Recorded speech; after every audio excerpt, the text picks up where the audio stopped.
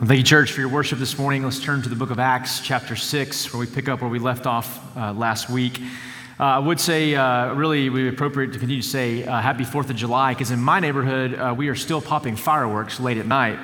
Went to bed, and I think I fell asleep about 11:30 midnight, and there were still booms going off everywhere. So freedom, America, right? So anyway, glad you're here. Thanks for being here. And we've got lots of folks that are traveling. If you're joining us online, welcome. We're glad to have you here. We're walking through the book of Acts this summer, and this is going to take us all the way into the fall. And we find ourselves today, we're going to talk about deacons a little bit. And so you deacons better get ready. I'm going to come at you really hard, especially our chairman of the deacons. I'm going right for your bullseye, right between your eyes. And a couple of you other guys out there. So anyway, Acts chapter 6, read with me just the first verse as we get started and we look and see what God has to say to us this morning. Read with me where the text says, "Now in these days when the disciples were increasing in number, a complaint by the Hellenists arose against the Hebrews because their widows were being neglected in the daily distribution." Pray with me. Father in heaven, we pray that you'd speak to us, change us, let us look more like Jesus when we leave here than when we came. We love you, and we pray these things in Christ's name. Amen. Read an article this past week that was entitled Zoom Fatigue. And the article was trying to figure out why people, as a whole, why we are entirely just over Zoom video conferencing. I don't know if that's where you are. Maybe you love Zoom, like hoping COVID stays forever, and like you like being at home, working from home. There's some benefits to it. But as a vast majority of Americans that are stuck with Zoom, we are looking for an exit plan, and we want to get off it. It's not as fun. It's okay as an option, but it's not ideal.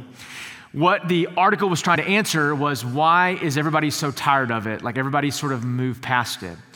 One of the things they discovered in the article was this group of neuroscientists hooked up these things to these people's heads, and as they got on Zoom, they were sort of measuring the levels of dopamine that would go out in their brains as they were on the Zoom video conferencing.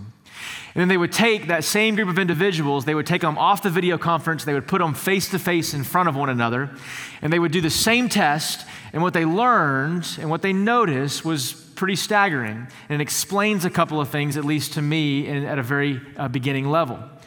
When the individuals got face to face, there was a greater level of dopamine that was released when we were physically interacting with one another in person than when we stay on the video conference.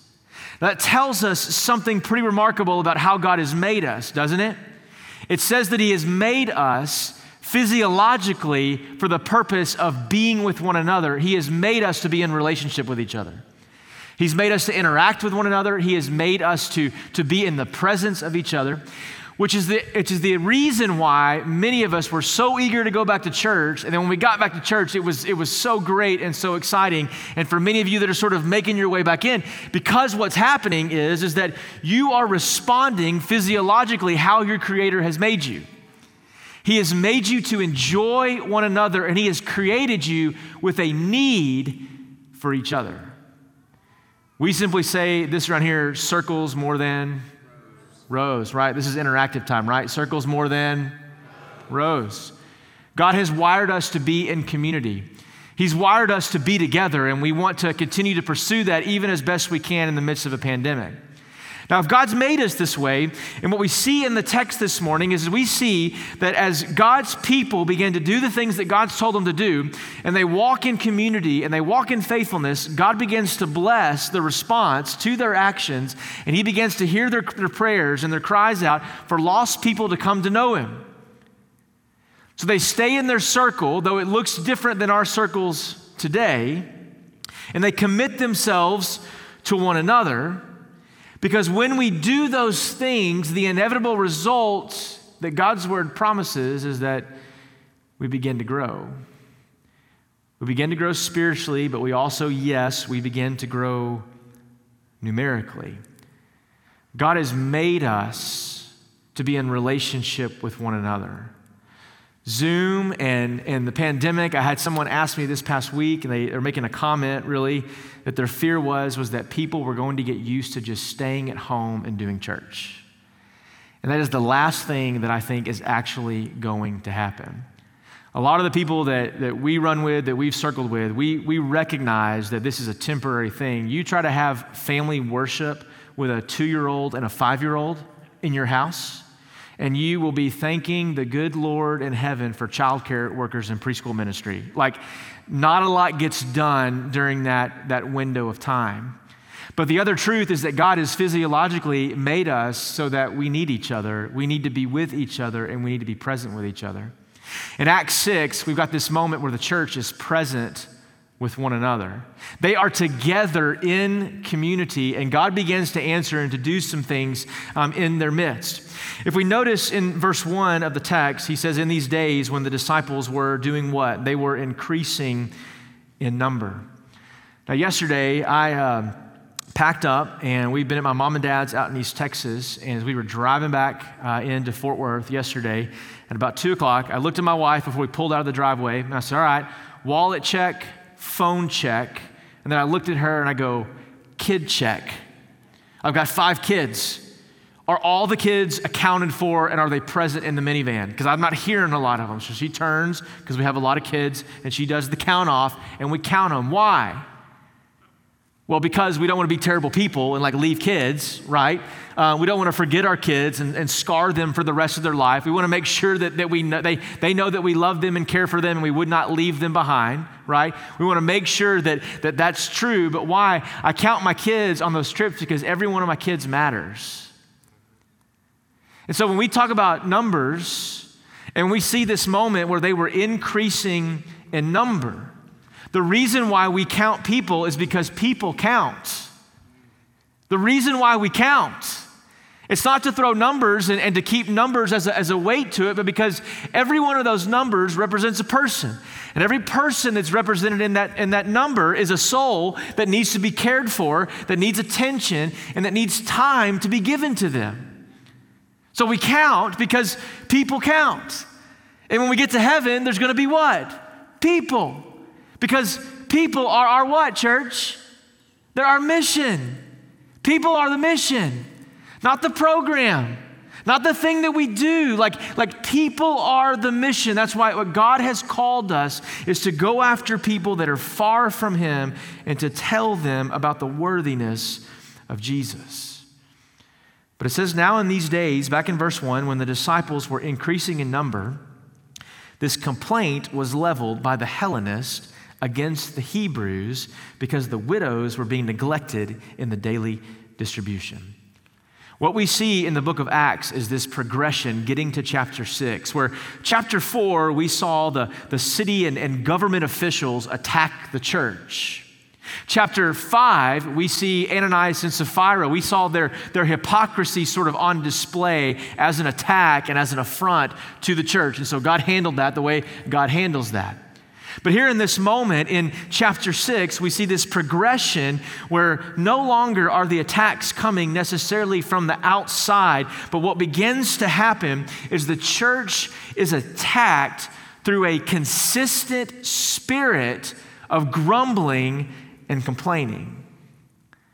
Now, I want to say this to you just gently and pastorally. It's okay to have opinions and thoughts that are maybe contrary to what you see. It's okay to voice those thoughts and concerns. We want to be a place of openness and conversation and regularly getting better.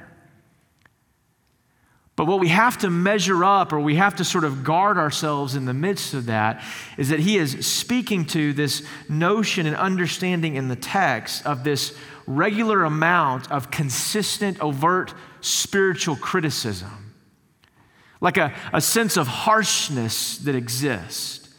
An extremely almost self-righteous and like condescending spirit that can exist sometimes in the life of God's people, not just towards the church, but towards our families. We can do this towards our kids. You can do this to your spouses or your boss or your coworkers. And what it is it's just this sort of slant of this spirit of really skepticism that's given towards individuals. This notion that we're going to complain on a regular basis, and what I believe wholeheartedly that is happening within the Church of America, what God is doing is He is helping us understand That there are going to be more churches that close down because of a spirit of grumbling and complaining rather than persecution. More churches do not find it capable to walk in unity with one another because they don't know how to talk about things from differing perspectives without it being this overt and this condescending or self-righteous demeanor where they're attacking and attacking and attacking. You know these kind of people? That everything they say, Tate Chesney's this way, like all the time, just something negative, something overly harsh, right? Like what he's doing is he is speaking to those people in the midst of this. Brian Fitzgerald is like this all the time, okay? He thinks that, actually we have this in common, that Fred's is the best hamburger in Fort Worth, or at least it was, until it's been shut down recently. But this overt grumbling, and God will put to death oftentimes local bodies where he'll just allow those churches to die because they fail to understand or they fail to learn and to grow and understand what it means to walk in unity. But this complaint that was given, notice that it was given by one group accusing another group. So in this moment, you have this complaint that arises by what's known as the Hellenists, and these were the Greek-speaking Jews. These would have been the families that were taken into captivity and exile during the Babylonian Empire, Jeremiah's time. They'd have been hauled off to some foreign land, and at some point towards the end of their life, they make their way back to Jerusalem. And here they find themselves in the midst of God's people, these Hebrews. And these Hellenists are Jewish people by conversion, some by family, but they speak a little bit different language. They don't speak Aramaic. And so the churches come together in the midst of great diversity, pursuing unity. But somewhere along the lines, this group of Greek-speaking Jewish individuals were labeling and leveling accusations towards the apostles that they were being intentionally neglected to the extent of the Hebrews. And so they're accusing the apostles of showing favoritism. Now, churches do this all the time, right? Or we do this indirectly, or the accusation is leveled. And it sort of goes something like this. Well, they only care about the young generation.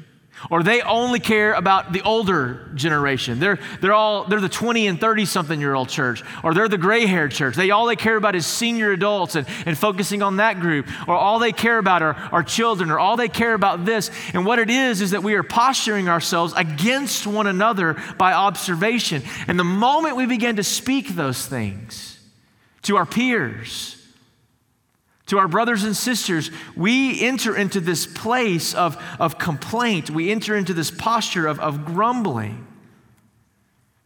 Now, how do you get there? How do you get to that place just from a connection level of one-on-one and sort of our interpersonal relationships that are there? Well, I think there are two things that they did that I think were wrong and false that we can learn from. I think number one, they began to assign motivation to the apostles.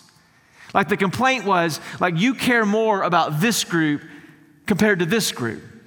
That you must show favoritism towards them. You must really like them a whole heck of a lot more than you actually like us. And so they are ascribing intent and motivation. Listen to me, friend. It is no way to live your life constantly trying to evaluate and critique or to speak for other people's motivations for things. You will end up a terribly, terribly miserable human being. When I was going through seminary the first time, it has this way of like developing this like overt, harsh like gift. Before you get conferred your Master of the Divine, whatever that means, right?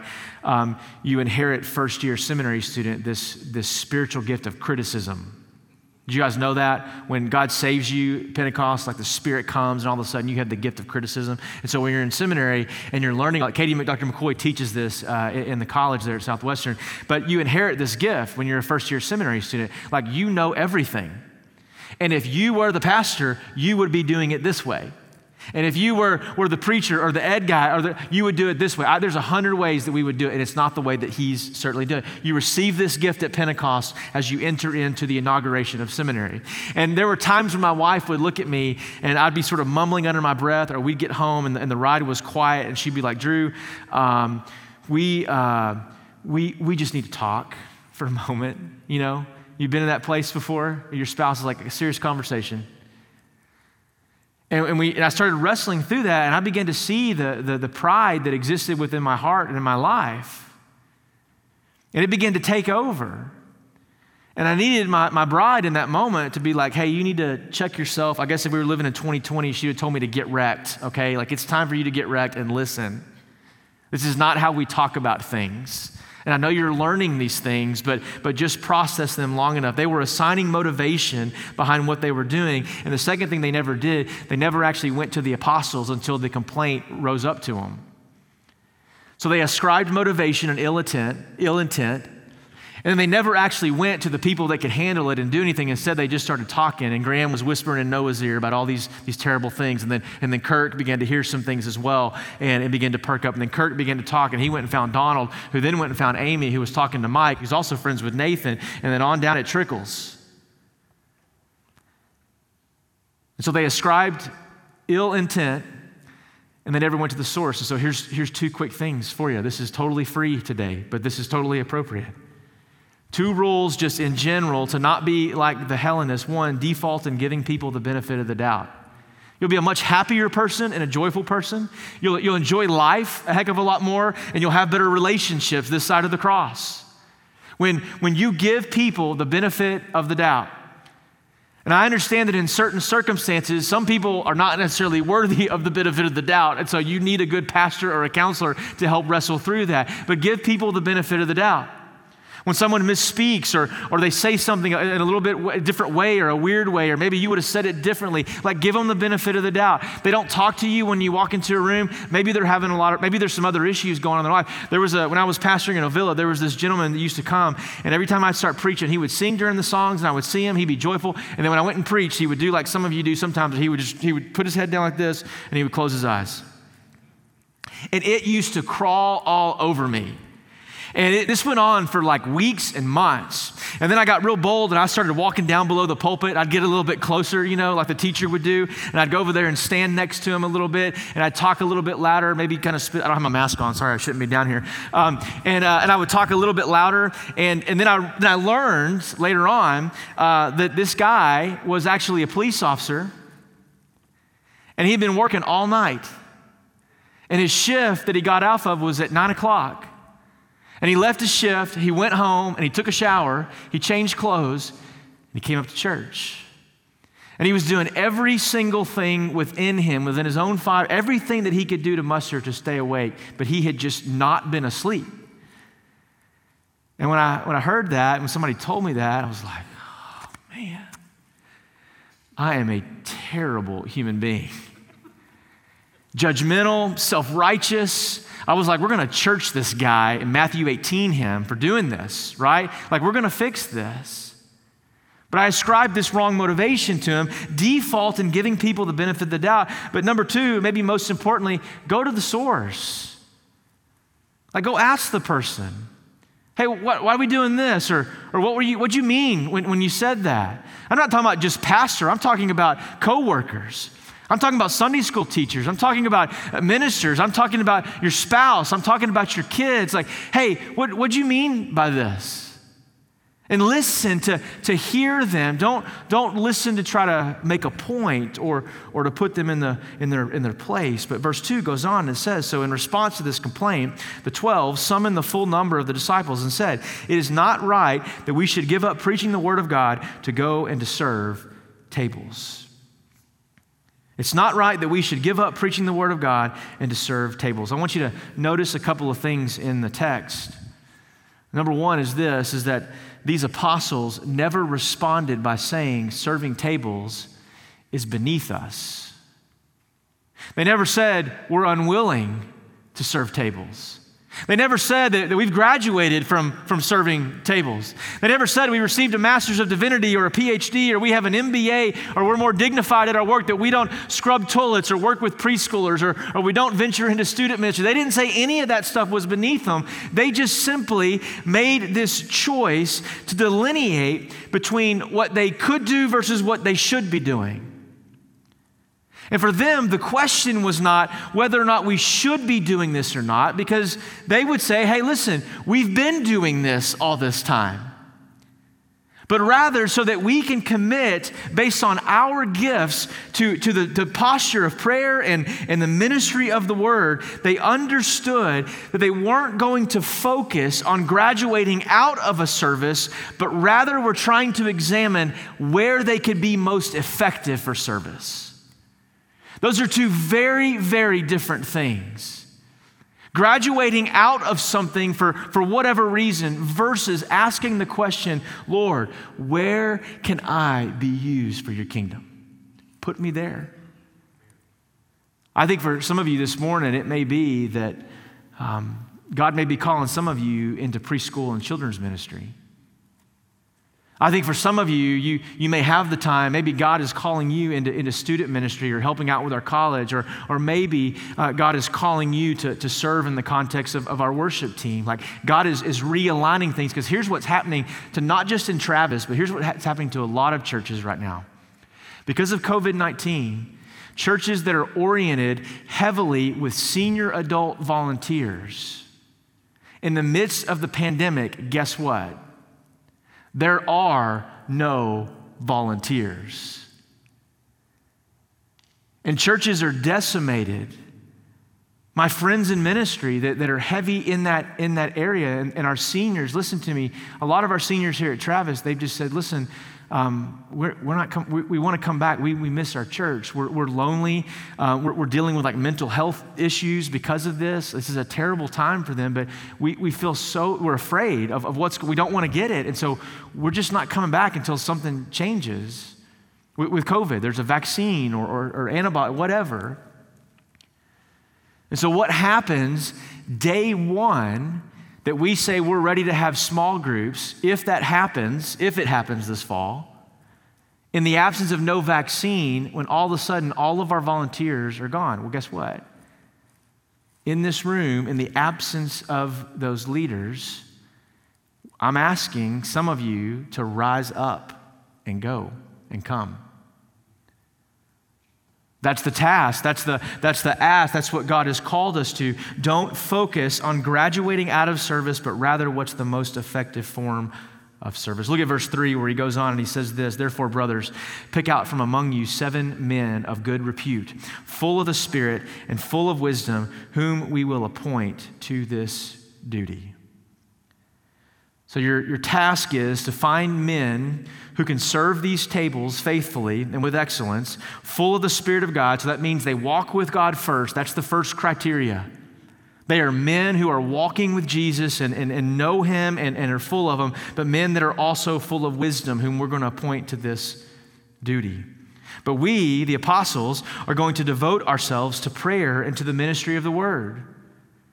So we're going to focus not on, in this moment, on serving tables, though we've been serving tables and taking care of widows, but rather we're going to commit ourselves to 2 things, prayer and a ministry of the word. One of the first things I want you to see is how he begins with we're committing ourselves to prayer.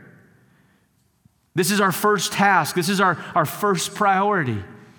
As elders and as staff, we pray.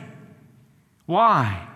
Because that's where we draw the power from the Lord. That's where God fills us. That's where he redirects us. That's where he guides us, is in a posture of prayer. Prayer is at the heart of pastoral ministry. For you guys that are at seminary or going into ministry, listen, there are some times and there are certainly seasons, but the question is this, if you're called to ministry, you are called to a posture of prayer. You are called to a lifestyle that examines that. And churches are paying you in one sense to be prayerful, are they not? Like to come and to labor and to be with Jesus so that we can be with God through his word on Sundays or Wednesdays or whenever we gather. Everything begins and ends ultimately with prayer. Jesus' pattern of ministry involved this rhythm of prayer where he would go to the crowds and he would preach and proclaim the word, and then he would withdraw by himself. He would bring friends alongside him and say, let's pray together. Let's grab a knee and let's go before the Father and ask him to fill us with his Spirit and to give us his power. And he says we will devote ourselves to this prayer. into this ministry of the word. Charles Spurgeon once famously said that if there is one thing in which you are to pursue a labor to distinguish yourself above all other things, let it be prayer. If there is one thing that you are to practice, if there is one thing that you are to pursue, let it be that you would be a man or a woman who is a man or a woman of prayer. But he goes on and he says that this devoting to prayer and also to the ministry of the word. And this phrase that he uses, ministry of the word, it really could be translated out in the Greek as just you're preparing yourself to go and to speak and to teach and to proclaim the gospel of the scriptures. So when he says ministry, he's talking ultimately about preparation. He's talking about this notion of showing thyself approved, a workman unto God, laboring intensively in this, out of the relationship that I have with him, my communion, my fellowship with him, making sure that I am ministering to people out of the overflow of my relationship with Jesus. When I get tired in ministry, when I get worn down personally, it is 9 times out of 10 due to the fact that I have been laboring in my own strength and talent and ability and not laboring in the Spirit of the Lord or out of the overflow of my walk with him. Out of the overflow of me being in his word, not to prepare a sermon or a talk, but just to know God and to hear from him. Like, speak to me, Lord. And every day we enter into this battle to make these choices, to prepare this ministry of whatever God has called us to do. And it sort of looks like this when he says that we're going to devote ourselves to prayer and to ministry. It's like one's the left leg and one's the right leg. And what ends up happening in church folks that are active in church volunteering, how many hours do we spend preparing to do events, to do programs, to teach lessons, and we're preparing for ministry, but if that was representative of our right leg at full length, some of us would be extremely wobbly. Our right leg would be smaller than our left leg because we spend all this time doing ministry, but we never have a plan or a purpose or an exit strategy to pray for God to bless the thing that we're doing. Like we just sort of jump out there sometimes and we go and we run with it, but we've not sought the Lord in the process. And so we end up walking around like wobbly Christians all the time. We're out of balance and we're out of sync with one another. But we will devote ourselves to this prayer and to this ministry of the word. Years ago at a previous church that I served at, we had a work day, and in that work day, I was not assigned to the duty of prayer and ministry. I was assigned to the duty as the pastor of digging a ditch. And so me, alongside another elder, and I think one of our deacons at the time was there, we had a playground that was capturing water, and so we needed to put in a French drain. It was a pretty significant French drain. It was lots of digging. It took us 2 or 3 hours to do this, and we ended up finishing it in the afternoon. It was an all-day project. It was back in the day when churches still had like work days. Do y'all remember those? Does Travis ever do those? Have we done those in a long time, Carvin? Maybe a long time ago. We had this work day. We had like 100 things on the list that we wanted to check off. Everybody shows up with their kids. We start doing stuff, right? I was assigned to dig this basically ditch for this French drain. And so about an hour and a half in, we had this gentleman that was new to our church. And he showed up in like a pink polo tucked in with his khakis and a cup of coffee. And he happens to walk over to where the 3 of us were digging the ditch. And he's talking, he's cordial, he's nice, he's kind, very collegial. And all of a sudden he's like, hey, y'all are not digging that ditch right. I said, oh, really? Yeah. We were trying to attach the pipes underneath. So you're not attaching those pipes right. I said, oh, really? Well, how are we supposed to do that, Mr. Pink Polo shirt with your tassel belt, sort of looped in and drinking your warm coffee as we're down here sweating and covered in mud? How are we supposed to do that?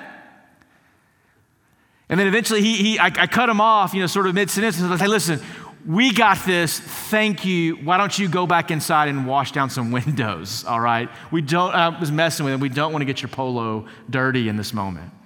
But he was the guy that didn't understand that at a certain point, you can't sort of be that Monday morning quarterback, but I've got to devote myself and I've got to get in the game of things through service.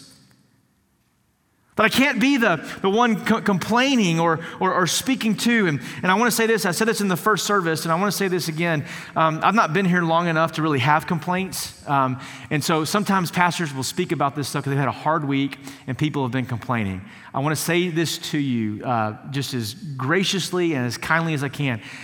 You guys have been wonderful like for me over the past, how long have I been here? Like 6 months, something like that, since November. I was telling Nathan Randall last week, there are days where I go home and Haley and I are talking about you, not all of you, but most of you, just not talking about the person sitting next to you, but like we like don't deserve some of you.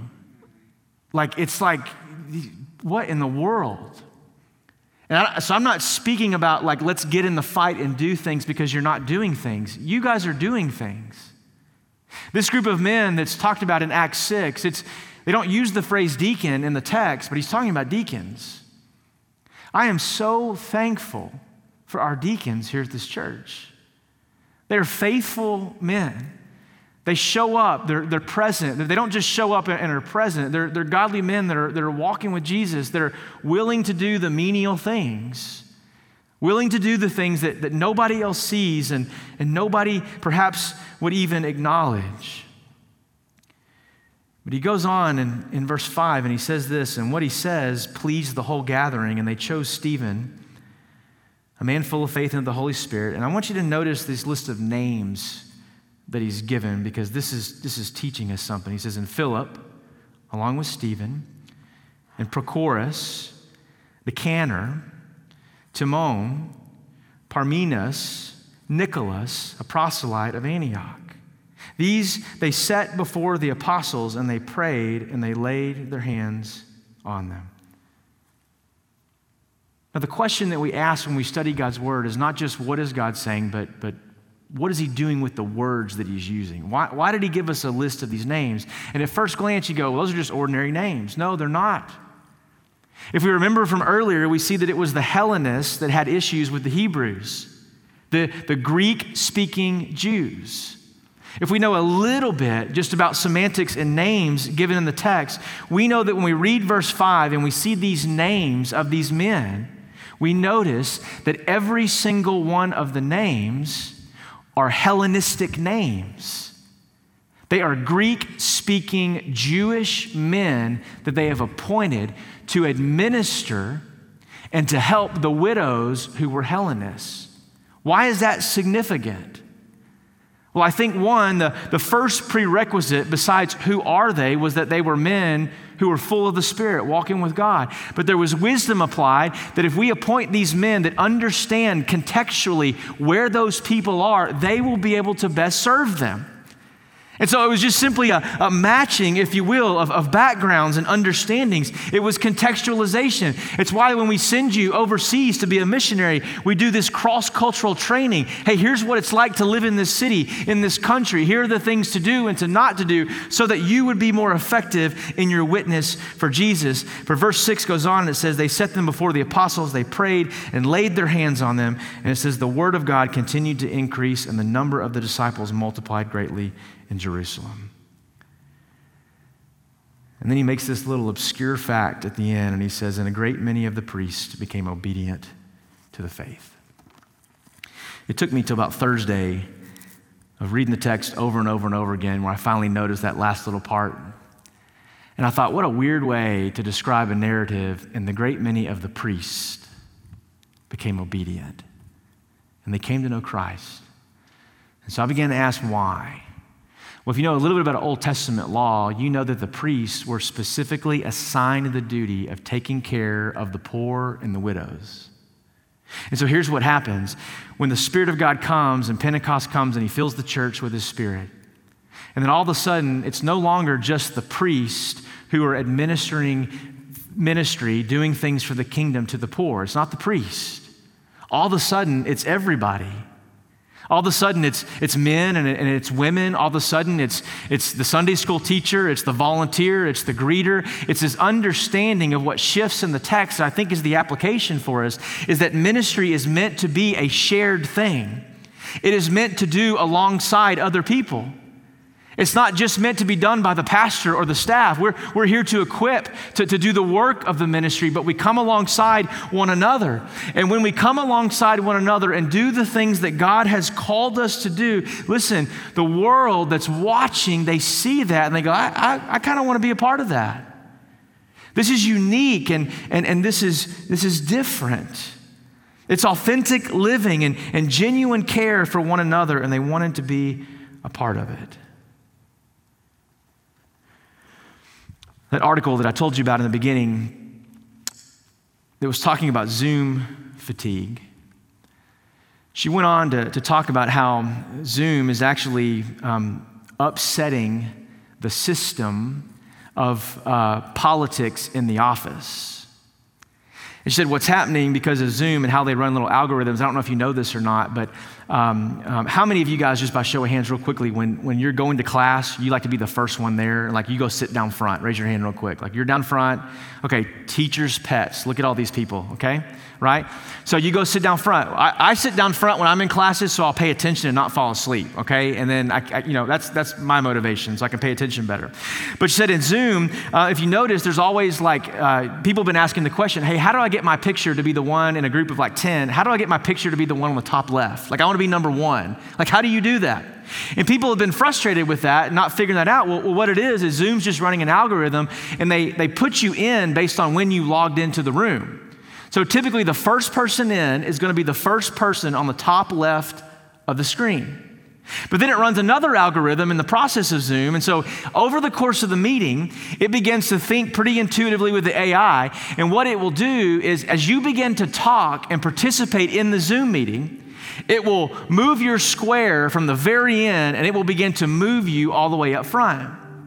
And so what's interesting about that is that the way that she phrases and uses this language very specifically, she said it is shaking and it is shifting the structures and the hierarchy of offices because we're no longer in front of each other one-on-one doing the work, but now we're trying to use the platform of Zoom to overjump our colleagues to get to the front. So there's this competitive thing that's going on right now. They're logging in sooner to get access to it so they can be the first. Then they're talking more in the midst of it so that their face can be elevated to the screen. And she said it's disrupting the structure. And she used this phrase that has just gotten beat down in culture. She said it's a form of injustice.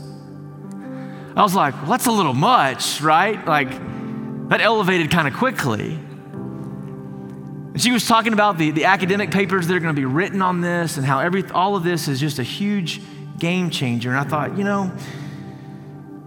it's one thing to uproot the system of injustice in a Zoom meeting and sort of shaking that up. I thought, what a peculiar and strange way to characterize that. But our God is a disruptor, kind of like Zoom. I'm over Zoom. I'm tired of it. I would even say, if I can say this, I hate Zoom. Is that okay? Anybody on any shares? Like, it's terrible. It's not the same. Don't like it. I'm over it. I know a whole group of young adults that have just like gone, checking out, like not doing it anymore. It's a disruptor. The Lord's a disruptor too in our culture. He disrupted injustice. And the Bible says that he did that by perfectly embodying righteousness all the way to obedience on the cross and being put to death, so that in his death we may live. In his death we can have life. And the biblical form of justice is this. It's not just simply tearing down a society. It's not just tearing down and building it back up into my own image, but biblical justice, don't miss this. If we're going to tear something down, we need to make sure that we build it back up the way God intends it to be built back up. Biblical justice is picking people up and bringing them alongside us. Biblical justice is found in the form of a person, Jesus. And the Bible says that anyone who calls upon the name of the Lord can be saved. Believe in your heart, God raised him from the dead. Confess with your mouth that he is who he says he is, and you shall be saved. Pray with me this morning. Father in heaven, we thank you that you've given us redemption and salvation through your Son, Jesus.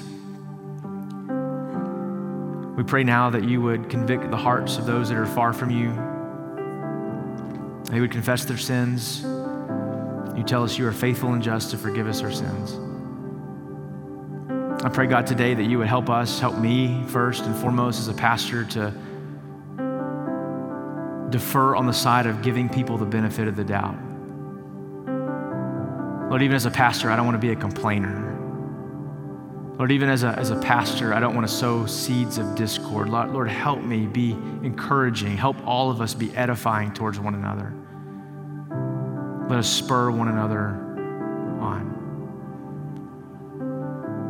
God, would you help us change today and be more like your son, Jesus? For it's in his name we pray. God's people said. Amen. I'll let you stand and let's respond in a time of song. Continue our worship this morning as we sing and as we conclude our service this morning.